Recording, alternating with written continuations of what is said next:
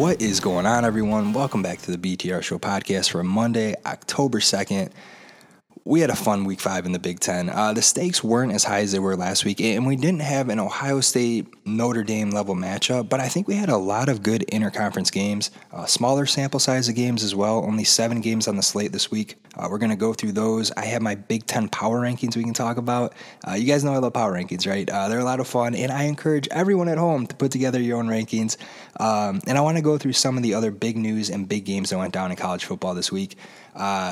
We actually almost had the upset of the season. That Northwestern-Penn State game was way too close until Penn State pulled away in the fourth. But credit to Northwestern, though. They came in playing with a lot of heart. I like to see it. We had America's darling, Deion Sanders, and his Colorado team get beat up on again for the second week in a row. Last week it was Oregon. This week it was USC. This actually ended up being a pretty exciting game, though, later in the second half. 48-41 was the final. I'd be a little concerned with USC's defense if I were a fan of this Trojans team. They had like a 27-point lead at one point in this game. They blew that.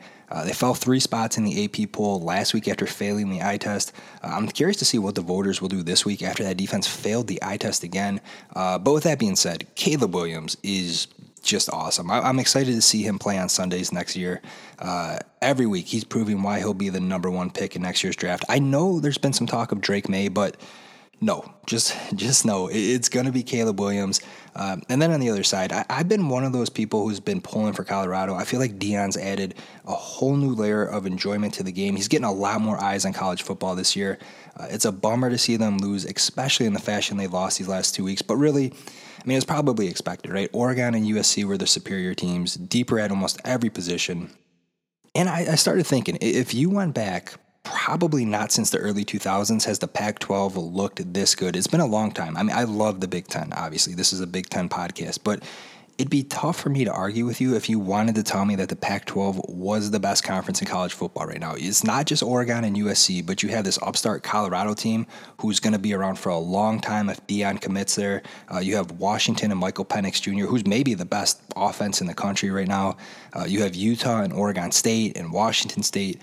So much talent out west, and it's really a bummer that this conference is dissolving after this year. If this is really it for the Pac-12, they're going out on top. That's for sure. We also had some other news come out at the end of last week that directly ties into this Pac-12. The CFP committee announced that they'll be shelving talks of that 12-team playoff until the Pac-12 situation plays itself out.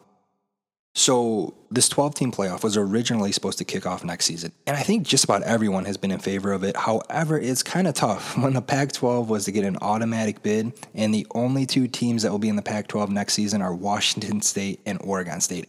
As of right now, it's literally going to be a 2-team conference next season, and right now the playoff is a 6+6 model, at least for the next 2 years. So they either have to go to a 5+7 model and allow another at-large bid, or they got to figure something else out. I did see that there's some speculation that the Pac-12 will merge with the Mountain West, but then that brings up the question whether or not the Pac-12/Mountain West would still be considered a Power 5 conference, allowing them an automatic bid into the 12-team playoff. Right now, it's kind of a mess, and I'm curious to see where it ends up. We had some other big games around the world of college football as well. Number 1 Georgia almost lost on Saturday. They beat Auburn 27-20. Oregon State upset number 10 Utah 21-7. Number 3 Texas smashed number 24 Kansas. Quinn Ewers is another guy who will be playing on Sundays in the very near future. Over 300 yards passing for him in this one. Seriously, look for him and Drew Aller to be top picks 2 years from now in the 2025 draft. How about Jonathan Brooks in that game? 218 yards rushing. That's a good day on the ground. We had number 13 LSU traveling to number 20 Ole Miss. 55-49, Ole Miss gets the win. Ole Miss had 2 different quarters in this game where they put up 21 points. That's kind of unreal. And that's 2 losses now for LSU. They're going to take a significant fall in the rankings. It's tough to come back from 2 early season losses. We had number 11 Notre Dame coming off that loss last week versus Ohio State, taking on number 17 Duke. Outside of the Big Ten games this week and USC Colorado, this was probably the game that intrigued me the most. Look, the Blue Devils are good this year, and I was really hoping that Notre Dame was going to catch another loss here. They did not. They got the win. It was close though, 21-14. They needed this win. They're 5-1. There's still a long shot. They need a lot to happen, but they still have a very small shot at the playoffs. Quickly, my biggest winners and losers from the weekend. Biggest loser has to be Utah. It's tough. I know they're playing without their quarterback, Cam Rising, but I think they're going to fall significantly in the polls this week. They're at 10. They were at 10. Maybe they fall somewhere into the 20s. They got to be ranked behind Oregon State now. And my biggest winner has to be either Kentucky, who's 5-0 now. They'll be ranked as soon as the AP poll comes out, or Texas, who's just rolling through teams right now. They just beat a good Kansas team. Quinn Ewers is the real deal, and they look like a team that is built for the college football playoff. We had a lot of good college football this weekend, but to get back to the Big Ten, we should probably get into these Week 5 games. What do you guys think?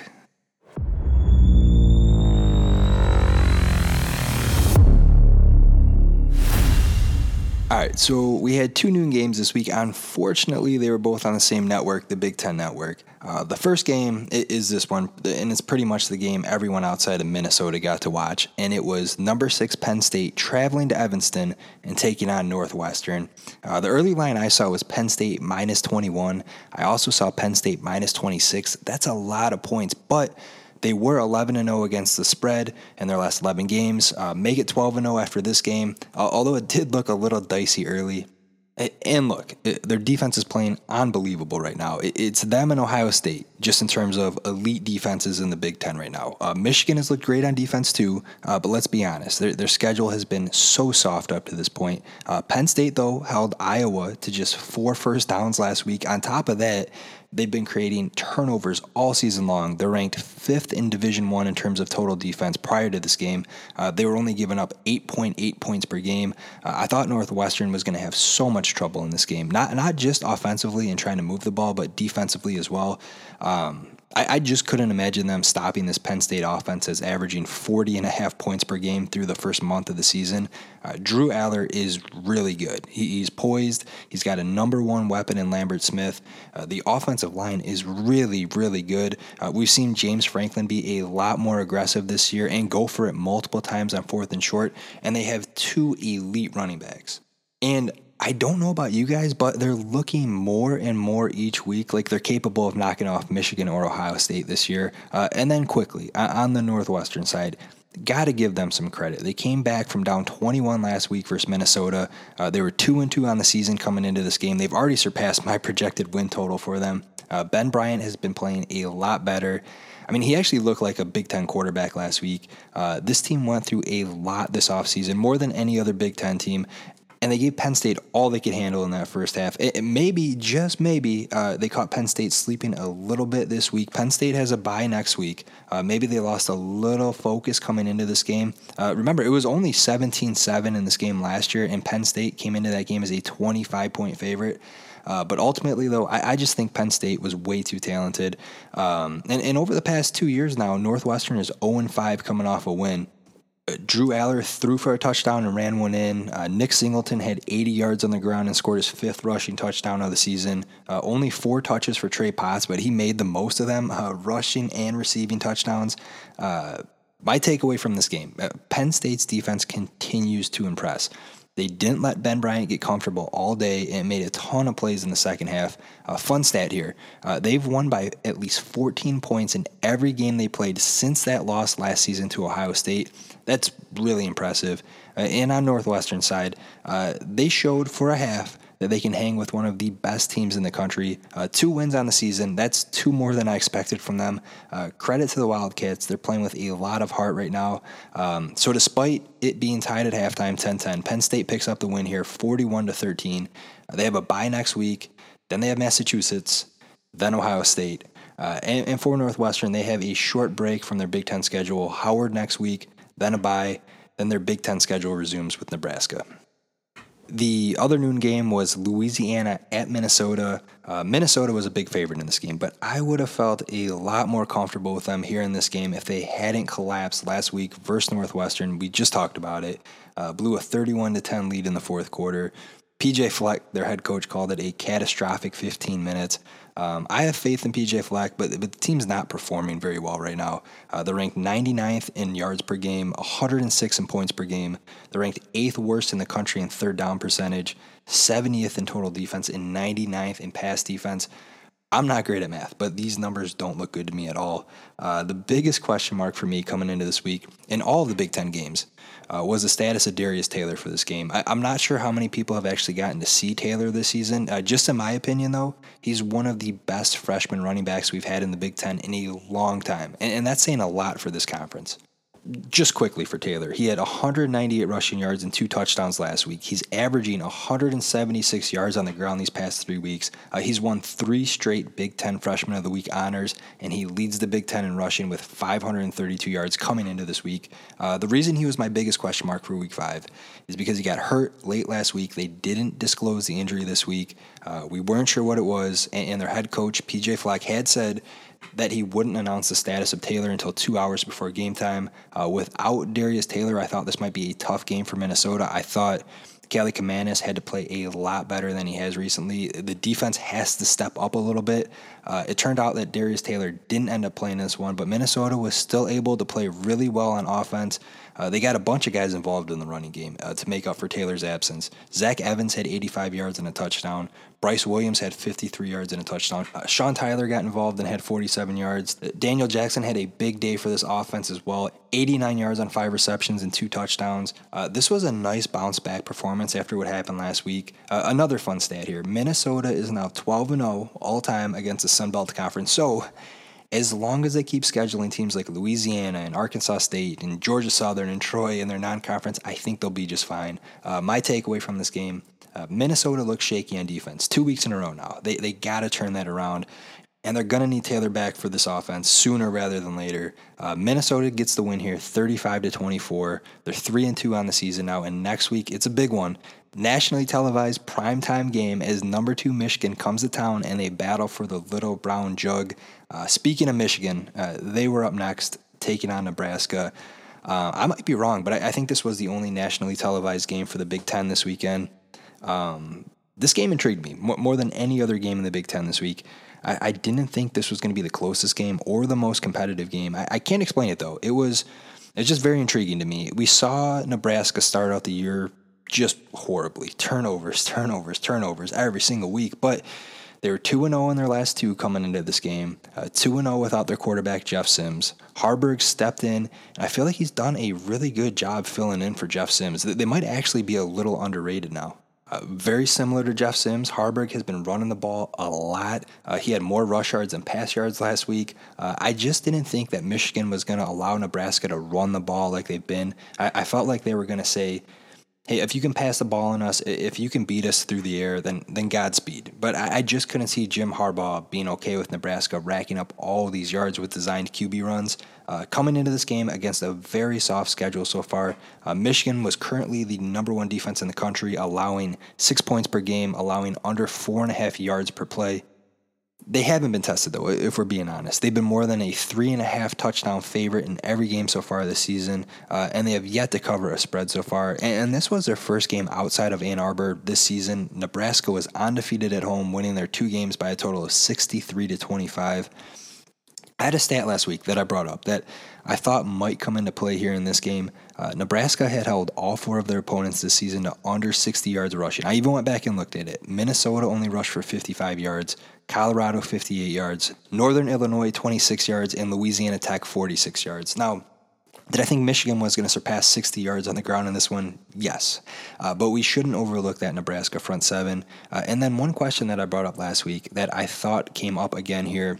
First game with Harbaugh back last week, and we saw a dip in JJ's passing attempts. Only 21 throws versus Rutgers. That's a step back from where he was in the first 3 games. We also saw him carry the ball 7 times for 51 yards. Those 7 carries match his total for the first 3 games combined. Is this Harbaugh changing up the game plan, or am I looking too much into this? I don't know, but JJ was on the lower end when it came to passing attempts again. This week, only 16 attempts. We saw him run the ball a few times here again.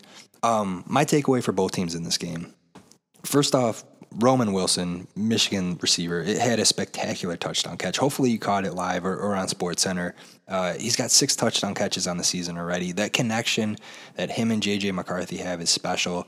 The running game was on point on Saturday. I believe they rushed for a season high, was it 249 yards. The defense for the Wolverines was really good, as it's been all season. They shut out the Cornhuskers until like 5 minutes left in the fourth quarter when Nebraska scored. That's 17 straight conference wins for Michigan now, which is the longest in college football at the moment. And on the flip side, that's 23 straight losses against a top 25 opponent now for Nebraska. The thing that I'm curious about is if the voters will give Michigan some first place votes this week. They've been dominating all season, and we've seen Georgia this week especially struggle at times. But Michigan got the win here, big, 45-7, and it doesn't look like they're slowing down anytime soon. Indiana at Maryland was up next. So it's been no secret. I've liked what I've seen from both of these teams so far. As well as Indiana's playing, though, even in some of their losses, it's not a good sign when you're barely beating Akron in overtime like Indiana did last week. I believe Maryland was a 14-point favorite at home here. Indiana needed their quarterback, Taven Jackson, to be a little more consistent here if they wanted to keep this one close. I want to talk about Maryland for a minute here, though. Still undefeated on the season. Since halftime of that Virginia game, they have been dominating.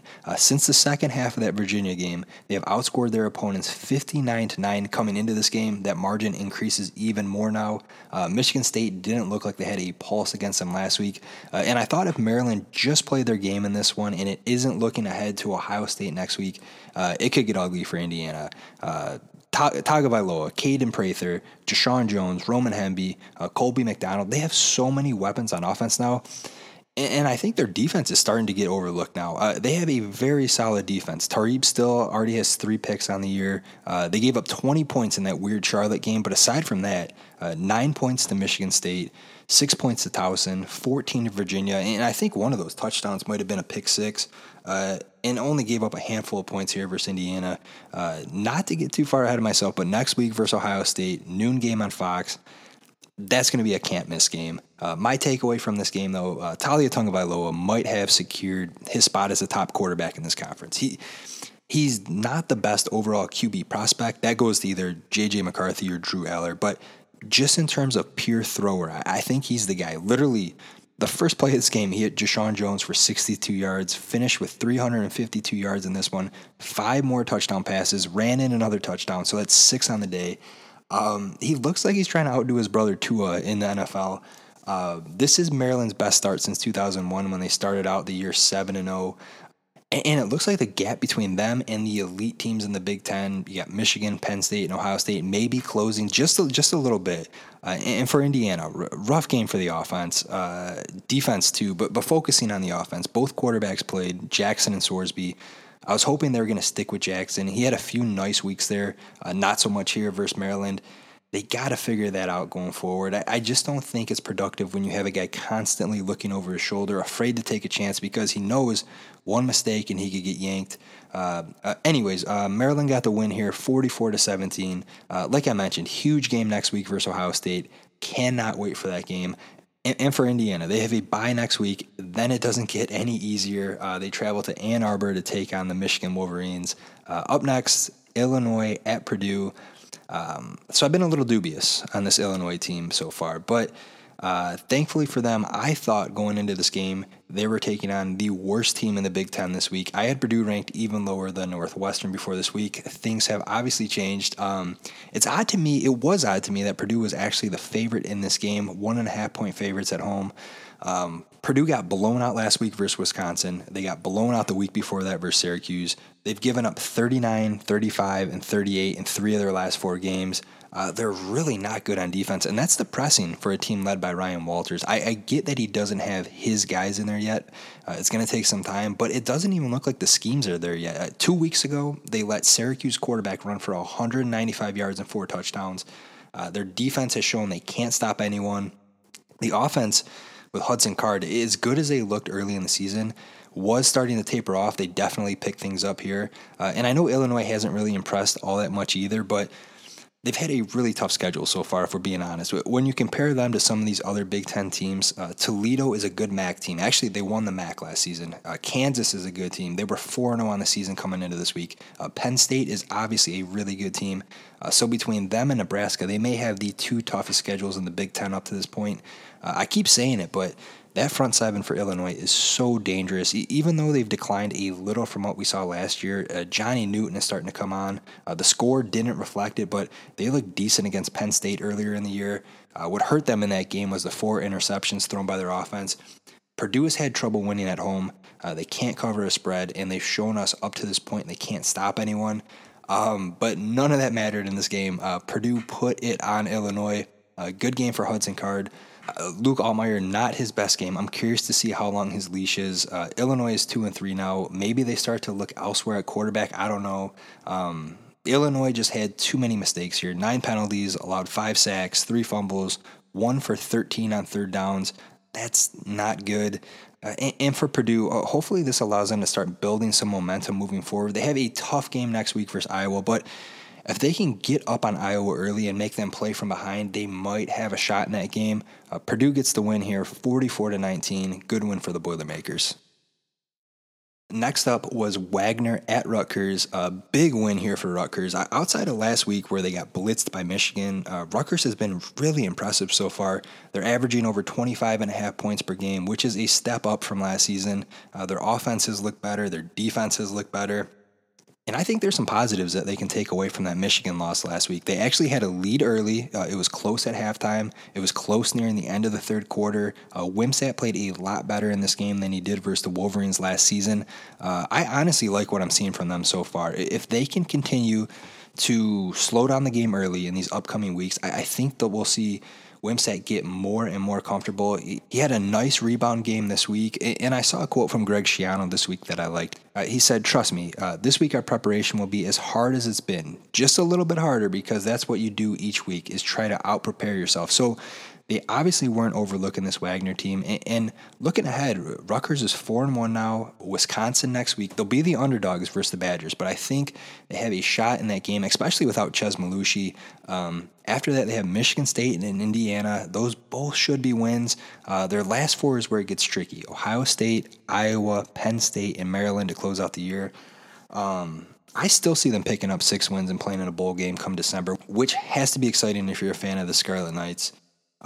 Quickly, my takeaway from this game, 6 rushing touchdowns for Rutgers. That's impressive. Gavin Wimsatt looked good. He doesn't have the numbers that'll blow you away, but he's playing consistent. He's making the right plays when he needs to, and he's not making huge mistakes. And their defense continues to be awesome. I mean, just this season, outside of the Michigan game, they've given up 7, 16, and 3 points here.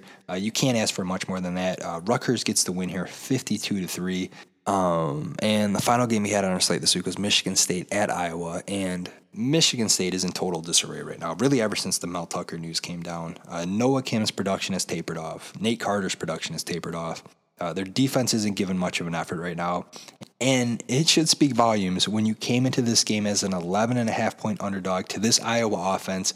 I'm not going to be too tough on Iowa, though. To me, outside of the play calling, it seems like the biggest issue is that the offensive line looks overwhelmed. I'm not sure they did a great job preparing this offense coming into the season.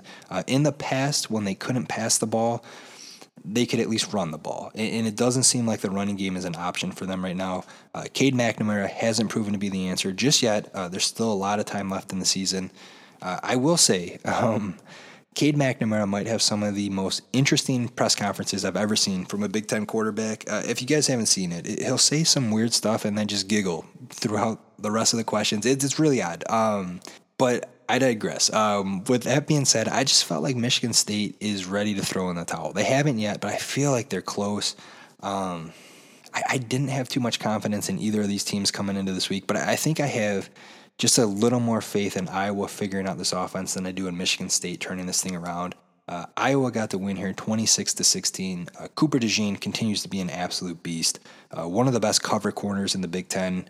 Add punt returner to his resume as well. 70-yard punt return for a touchdown with like 3 minutes left in the game. That helped seal it for Iowa.